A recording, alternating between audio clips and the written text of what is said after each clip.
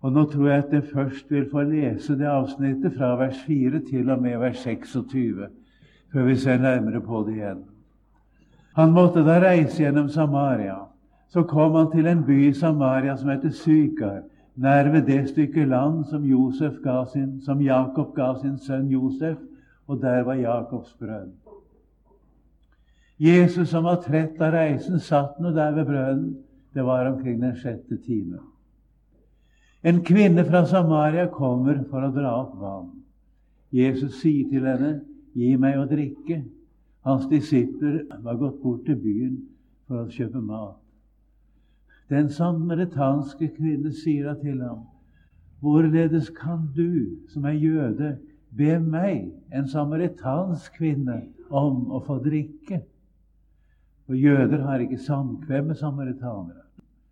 Jesus svarte og sa til henne, kjente du Guds gave, og visste du hvem det er som sier til deg, gi meg å drikke? Da hadde du bedt ham, og han hadde gitt deg levende vann. Kvinnen sier til ham, Herre, du har jo ikke noe å dra opp vann med, og brønnen er dyp. Hvor har du da det levende vann fra? Du er da vel ikke større enn vår far Jakob, som ga oss brønnen, og selv drakk av den, han og hans sønner og hans fe. Jesus svarte og sa til henne, enhver som drikker av dette vann skal tørste igjen, men den som drikker av det vann jeg vil gi ham, skal aldri i evighet tørste. Men det vann jeg vil gi ham, blir i ham en kilde med vann som veller frem til evig liv. Kvinnen sier til ham, Herre, gi meg dette vann, så jeg kan slippe å tørste og gå hit for å dra opp vann. Han sier til henne, gå av sted, kall på din mann, og kom så hit. Kvinnen svarte, jeg har ingen mann. Jesus sa til henne, med rette sa du, jeg har ingen mann. For du har hatt 5 menn, og den du nå har, er ikke din mann. Der talte du sant. Kvinnen sier til ham, Herre, jeg ser at du er profet. Våre fedre tilba på dette fjell, og jeg sier at Jerusalem er det sted hvor en skal tilbe. Jesus sier til henne, tro meg, kvinne, den time kommer da jeg hverken skal tilbe Faderen på dette fjellet eller i Jerusalem. I tilber det jeg ikke kjenner. Vi tilber det vi kjenner, for frelsen kommer fra jødene. Men den time kommer, og er nå, da de sanne tilbedere skal tilbe Faderen i ånd og sannhet, for det sådanne tilbedere Faderen vil ha. Gud er ånd, og de som tilber ham vil tilbe i ånd og sannhet. Kvinnen sier til ham, jeg vet at Messias kommer. Når han kommer, skal han forkynne oss alt. Jesus sier til henne, det er meg, jeg som taler med deg. Vi hadde så vidt snakket om situasjonen forrige gang. At Jesus sitter der midt på dagen, er trett av reisen, og at mot enhver sedvane kommer en kvinne på det tidspunkt for å hente vann. Og hun kan bare ha en grunn for å komme på det tidspunkt, at hun ønsker å være der alene. Og som sagt er det tydelig at hun antagelig pleiet å gå der da, fordi hun ville unngå å være der på den tiden hun traff folket. Så altså treffer hun denne dagen en mann, og det er en jøde da, og venter seg det verste, og så spør Jesus henne om en tjeneste, slik som vi sa sist. Det betyr at Jesus viser henne tillit. Hun beholder sitt menneskeverd, for det var ingen liten ting Jesus ba om, ut fra datidens forhold, og fremdeles er det slik i Midtøsten. Kvinnen er meget forbauset, og det er tydelig at det har virket godt på henne. Om hun gir Jesus noe å drikke, vet jeg ikke. Det ser faktisk ut til at hun ikke gjorde det, av bare forbauselse. Og hun sier til ham, hvorledes kan du, som er jøde, be meg, en samaritansk kvinne, og så kanskje underforstått også en slik kvinne, om å få drikke? Jøder hadde ikke samkvem med samaritanere, som jeg også nevnte sist. Det var helst fiendskap mellom dem. Og dere husker, det står ved en anledning at de nektet Jesus i en samaritansk by å komme inn i byen fordi hans ansikt var vendt mot Jerusalem. Denne kvinnen undrer seg, men det er ikke tvil om at det gjør henne godt. Og ved at Jesus har bedt henne om en tjeneste, er han plutselig på talefot med henne. Og hun er ikke negativt innstilt overfor Jesus lenger. Det er sikkert nok. Det er tvert om. Og dette utnytter Jesus. Og det vil jeg gjerne ha sagt. Hvis vi ber noen om en tjeneste og kommer i kontakt med noen sånn at vi virkelig er på talefot, og vi skjønner at vi kan snakke sånn, la oss benytte anledningen med en gang. Er det først åpent for en samtale, eller for å si noe, skulle jeg kanskje si? Er det åpent for å si noe, så vent ikke. Da skal vi si det. Da er tiden der. Det kan av og til koste noe kanskje å komme i gang, men kjenner vi at her er det åpent, og her er det mulig, så skal vi bruke anledningen. Det gjorde jo Jesus, og merk dere så hva han sier. Kjente du Guds gave? Her er en kvinne midt i sitt syndeliv, og et temmelig stygt liv, sett i Guds ords lys. Det er en umoralsk kvinne, ville vi si. Hun er en, som de i våre dager i visse jargonger kaller for en type.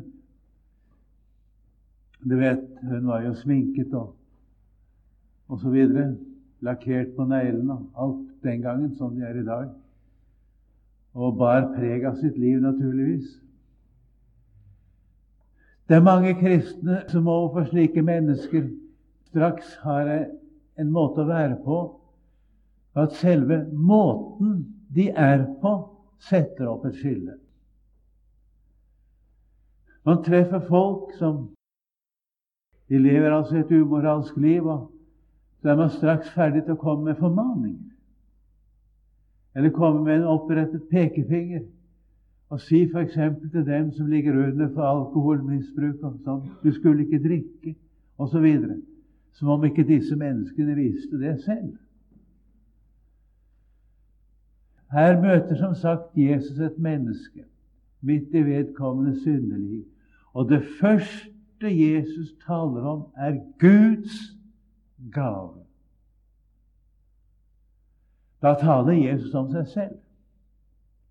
Det skjønner hun ikke med en gang, men hun skjønner det snart. Kjente du Guds gave, sier Jesus. Jeg skulle ønske jeg kunne ha ropt det ut til alle verdslige mennesker. Og ikke minst til alle de mange ulykkelige unge mennesker i dag, som går omkring med sine egne tanker, er veldig ensomme og føler seg forlatt både av Gud og mennesker. Kunne få ropt det ut til dem. Det er en gave gitt av Gud ferdig for deg. Tenk om du kjente Guds gave. Det viktigste av alt det vi har å si til et verdslig menneske, og ikke minst til en som er bundet av synd, det er å fortelle vedkommende om hva Gud har gitt.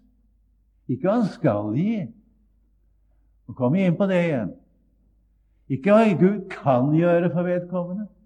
Fortell dem hva Gud har gitt, og hva vedkommende har rett til å få lov å ta sin tilflukt til og gjøre bruk av. Det står jo slik, så har Gud elsket verden at han ga. Han ga sin sønn, den enbårne, for at hver den som tror på ham ikke skal fortapes, men ha evig liv. Apostelen Paulus vitner om Jesus og sier, Gud være takk for sin usigelige gave. Og det står i Romerne 6, 23, siste vers i kapittel 6. Guds nådegave er evig liv i Kristus Jesus, vår Herre. Der står mye der. Først står det syndens lønn er døden. Ser du forskjellen? Synden gir lønn. I syndelivet får vi hva vi har fortjent. Hos Gud får vi ikke det vi har fortjent, nei. Guds nådegave. Nådegave betyr en gave som en får uten å ha fortjent den, og som gis uten vederlag for intet. Guds nådegave er evig liv. Og det evige liv, det får et menneske for intet, uten å ha fortjent det. Det er forskjell på synden og verden og den lønner og gir, og på hva Gud gir et menneske. Og denne forskjellen, den trenger i sannhet mennesker å få høre om. For den fatter et menneske ikke av seg selv. Og det stikker dypt dette med Guds gave. Og det er altså det Jesus er inne på overfor denne kvinnen. Kjente du Guds gave? Og så sier han, og visste du hvem? Med betoning av hvem det er som sier til deg, gi meg å drikke. Da hadde du bedt ham. Og han hadde gitt deg levende vann. Der bruker Jesus billedtale, og det bruker kvinnen selv også litt lenger ute i samtalen. Billedtale er ikke helt det samme som en lignelse. Men billedtale består i at man snakker om en ting, og så er det en helt annen ting man i virkeligheten snakker om. Man snakker billedtale, allegori heter det med et fremmedord, og det betyr egentlig tale annerledes. Man snakker om en ting med et annet uttrykk. Levende vann, det var betegnelsen på kildevann. Og det var, og det er fremdeles kildevann i Jakobs brønn. Det renner der den dag i dag. Den er meget dyp. Jeg regnet ut at det tok like lang tid. Det tok akkurat like lang tid når vi helte vann ned i brønnen, før vi hørte det vannet nådde bunn, som det hjemme hos meg tar når vi slipper noe ned i søppelsjakt. Det er akkurat 8 etasjer, det. Og det er altså over 3 meter mellom hver etasje. Ganger det med 8, så kommer det mellom bortimot 30 meter. Så dyp er den brønnen. Så du kunne si det. Brønnen er dyp, ja. Det er altså sagt kildevann. Men dette skjønner det levende vann. Det betyr samtidig det evige liv. Det betyr også den hellige ånd. Og kvinnen skjønner meget godt at når Jesus sier, da hadde du bedt ham, og han har gitt deg levende vann, da mener Jesus det evige liv. Og han mener den hellige ånd. Det skjønner kvinnen. Det er ikke riktig når prester og predikanter så ofte sier ut av den teksten at kvinnen misforstår Jesus til å begynne med. Det hører hun aldeles ikke. Hun misforstår ham ikke. Hun forstår ham meget godt. Men det er i dag vi misforstår fordi vi forstår ikke billedtale. Det ligger utenfor vår vanlige tenkemåte, og det skal atskillig til før vi kan sette oss inn i bruk av billedtale. Jo, kvinnen forstår at med levende vann, som Jesus altså tilsynelatende taler om vann i Jakobs brønn, så taler han ikke om vann i Jakobs brønn, men han taler om det evige liv. Og at hvis hun hadde bedt ham, så kunne han gi henne evige liv. Og dermed har Jesus kommet, jeg vil ikke kalle det tilbud, for det er alt for svagt, men han har kommet med et budskap om en usigelig, salig gave, som Gud har ferdig for et menneske. Og der vil jeg igjen få arrestere et ord som ofte brukes i dag. Man snakker om kristendommen som den store utfordring til menneskene. Og jeg har hørt evangeliet omtalt som en utfordring til menneskene, og da sier jeg nei og nei og atter nei. Det er ikke en utfordring. Det er det motsatt. Det er sann et budskap om noe som kommer til meg. Noe som er gitt meg. Og så er det spørsmål om jeg vil høre og få ta til meg. Det er en forferdelig farlig ting i dag. Man agiterer liksom for Jesus, som mange gjør. Det hører med til et bestemt fromhetsbilde i dag. Man skal agitere for Jesus, man skal stå på gatehjørnet og dele ut traktater, og man skal vinne sjeler for Jesus, sier man. Storparten av dem som gjør det, har som regel ikke funnet Jesus selv. Det er noe det første, og det verste ved det. Det har jeg jo så mange erfaringer fra i Sjelesorg. Og for det annet, hva er det de innbyr til? Og snakker om at evangeliet er en utfordring til menneskene. Guds ord sier det er en gave. Og jeg kunne gjerne bruke ordet tilbud, hvis ikke var det at dette ordet er blitt så veldig banalisert, fordi alle slags dagligvareforretninger har jo også tilbud. Derfor blir det sånn en bismak på det ordet. Liksom det blir så bagatellisert og banalisert. Og det blir for svagt å si det. Her er noe stort, noe som Gud har gitt, og noe som er der til stede, og som er til stede for disse menneskene som er så ubegripelig langt borte fra Gud, og som er bundet av synd på alle kanter kanskje, og sitter fast i mer eller mindre elendighet. Og vi ser at sjelesorgen er allerede begynt å virke på kvinnen. For det første så gir hun jo klart uttrykk for at hun skjønner at Jesus ikke taler om vann i Jakobs brønn. Herre, du har jo ikke noe å dra opp vann med, og brønnen er dyp, sier hun. Dermed konstaterer hun at jeg skjønner jo at du ikke taler om vann i brønnen. Og hvis noen skal dra opp det vannet, så er jo jeg som gjør det. Det er jo jeg som har det, som kan dra opp vann med. Du har jo ikke noe å dra opp vann med, og brønnen er dyp. Det er bare for å konstatere at hun er fullt klar over. Det er ikke vann i Jakobs brønn det er tale om nå, som Jesus tilbyr. Men du ser, det Jesus har sagt om Guds gave, om at han kan gi levende vann, har vakt to spørsmål hos denne kvinnen. Og hvis disse to spørsmål blir vakt hos et menneske, er det allerede skjedd noe vesentlig. Det har allerede skjedd store ting i et menneskes hjerte, når de to spørsmål for alvor kommer frem. Det første er det, hva er det egentlig du snakker om? For å si det på en litt annen måte. Brønnen er dyp. Hvor har du da det levende vannet fra? Hva er det du snakker om? Snakker om levende vann. Og det kan jo ikke være kildevannet. Du snakker om det evige liv. Hvor har du det fra? Og jeg må si at når en snakker med mennesker, og disse spørsmålene begynner å komme, for eksempel sier som så at hva er dette for noe, sier de om evangeliet? Dette har jeg da aldri hørt før, sier de. Det har de nok sikkert. De har bare ikke registrert det. Dette har jeg da ikke hørt før. Jeg hadde talt i en kirke her for 5 år siden, og forresten faget på kirke.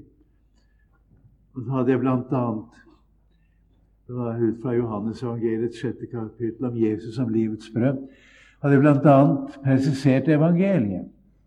I at evangeliet er budskap om et stort plassbytte. At Guds sønn, han kom inn i våre kår og ble behandlet som om han var oss, for at vi skal få komme inn i hans kår og bli behandlet som om vi er ham. Han tok vår plass, og vi får hans plass. Alt vårt tok han på seg, til gjengjeld gir han oss alt sitt. Dette talte jeg om. Og så var det mandag, tidlig på formiddagen, så ringer telefonen. Ja, jeg var i faget på kirke i går, sier damestemmen. Jeg vet ikke om jeg forstod dem rett, men det må jeg ha greie på. Jeg må virkelig forvisse meg at jeg nå har forstått dem rett. I går sa de så og så refererte de til det der. Er det virkelig sant at de sa det? Ja, jeg sa akkurat det. Ja, er det virkelig Guds ord, det? Sa han. Ja, det er Guds ord. Si meg, kan jeg virkelig stole på det? Ja, svarte jeg, hvis du vil gjøre Guds vilje, så må du stole på det. Men da er jo jeg frelst, da, sa de. Tenk at jeg er frelst. Det kom gjennom telefonen, det, som reaksjon på en preken. Og hva er det som har skjedd? Det var en som hadde begynt å høre, og hørte seg til liv. Og når det spørsmålet kommer for alvor, fra en som jeg snakker med, si det en gang til, sier de. Nei, er det slik? Da er det skjedd store ting. Og det er det ene spørsmålet gjelder altså dette. Hva det er Jesus snakker om. Og det andre spørsmålet som er vakt hos henne, det er, hvem er Jesus egentlig? Du, hører dere tonen i det? Du. Det er som jeg vil si, du taler underlig. Slik som du taler. Slik kunne ikke engang Jakob ha talt. Det som du har sagt til meg nå, det kunne ikke engang Jakob ha sagt. Det er det som ligger i hennes tanker nå, skjønner du. Og så kommer spørsmålet, du er da vel ikke større enn vår far Jakob, som ga oss brønnen. Jakob var en stor mann, både for jøder og samaritanere. Og det var han med rette.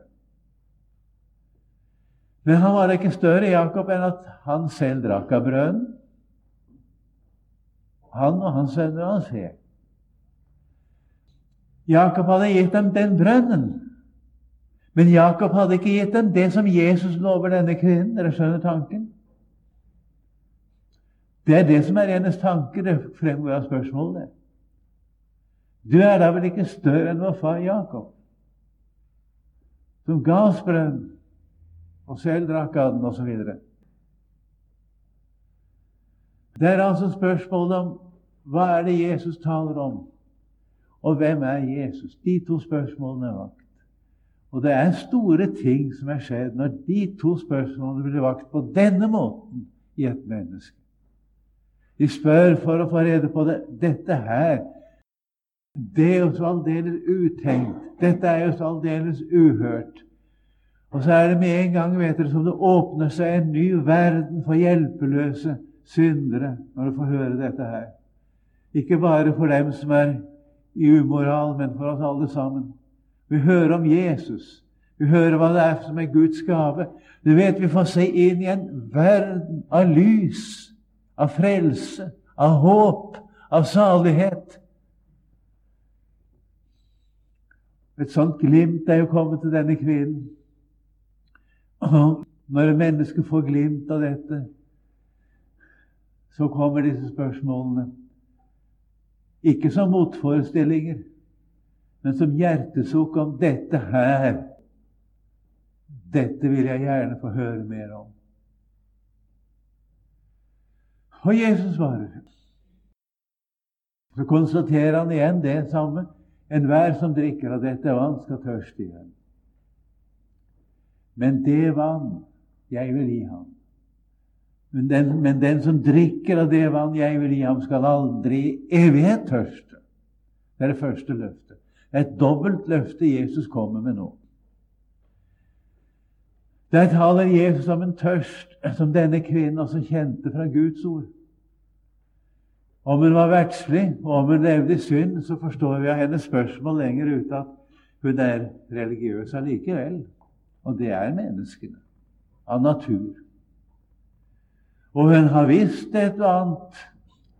Og hun har visst litt om det som Bibelen taler om også i Gamle Testamentet, der hvor hun var kjent om tørst. Det bildet er hentet fra ørkenen. Og vi må ikke tenke om det når Bibelen taler om et menneske som tørster, slik som vi er vant til i vårt daglige liv. Vi synes det er godt å få noe å drikke når vi er tørst, men vårt liv står vanligvis ikke på spill. Men hvis du er ute i ørkenen, og du ikke får drikke, da står ikke livet til å redde.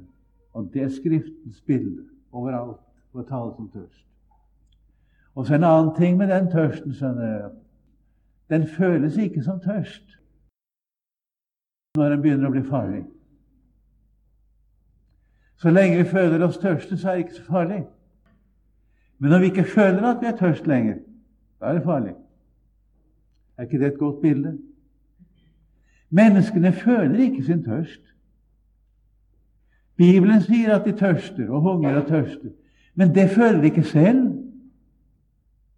Så det med tørst, det er ikke et bilde vi skal fare lett over i Guds ord. Og når jeg nevner dette, er det fordi hun, den samaritanske kvinnen, hun var fortrolig med disse tingenes tilstand. Men det er ikke vi uten videre. Vi må få dette forklart, slik som jeg prøver å gjøre for dere nå, for riktig å skjønne det. Men det som Jesus sier henne, det skjønner hun. Hun visste hva tørst var for en trussel. Og det skulle jo ikke mer til enn at regnet uteble. På de tider det skulle komme, så var jo katastrofen umiddelbart forestående. Det ser vi jo i Etiopia i dag. De var avhengige av regnet på de tider det skulle komme.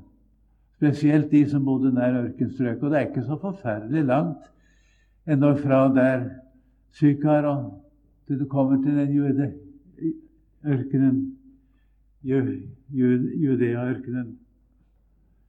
Så hun kjente nok til det. Og så skjønner hun dette løftet. Den som drikker av dette vann, det jordiske vann, det er et menneske avhengig av. Og han tørster igjen, og han må drikke igjen når det gjelder det vannet som er i Jakobs brønn. Det vannet som Jesus vil gi, det gjør at den får tørsten slukket for evigheten. Her har vi tydelig det evige liv Jesus taler om. Men han sier ikke bare det. Det er det ene løftet. En får det som altså faktisk gir en evig liv. En aldri med evighet skal tørste. Men han kom med et løfte til. Det vann jeg vil gi ham, blir i ham en kilde med vann som veller frem til evig liv. Det betyr at en får ikke bare for seg selv. En får ikke bare det evige liv, men en får det slik at det gjennom en går videre til ens medmennesker. En sannhet som er veldig i Guds ord. Når vi først blir frelst, og vi først finner Jesus og det evige liv, så blir det aldri bare til oss. Og Jesus sier, jeg er kommet for at de skal ha liv og ha overflod, og det gjelder alle som tar imot Jesus.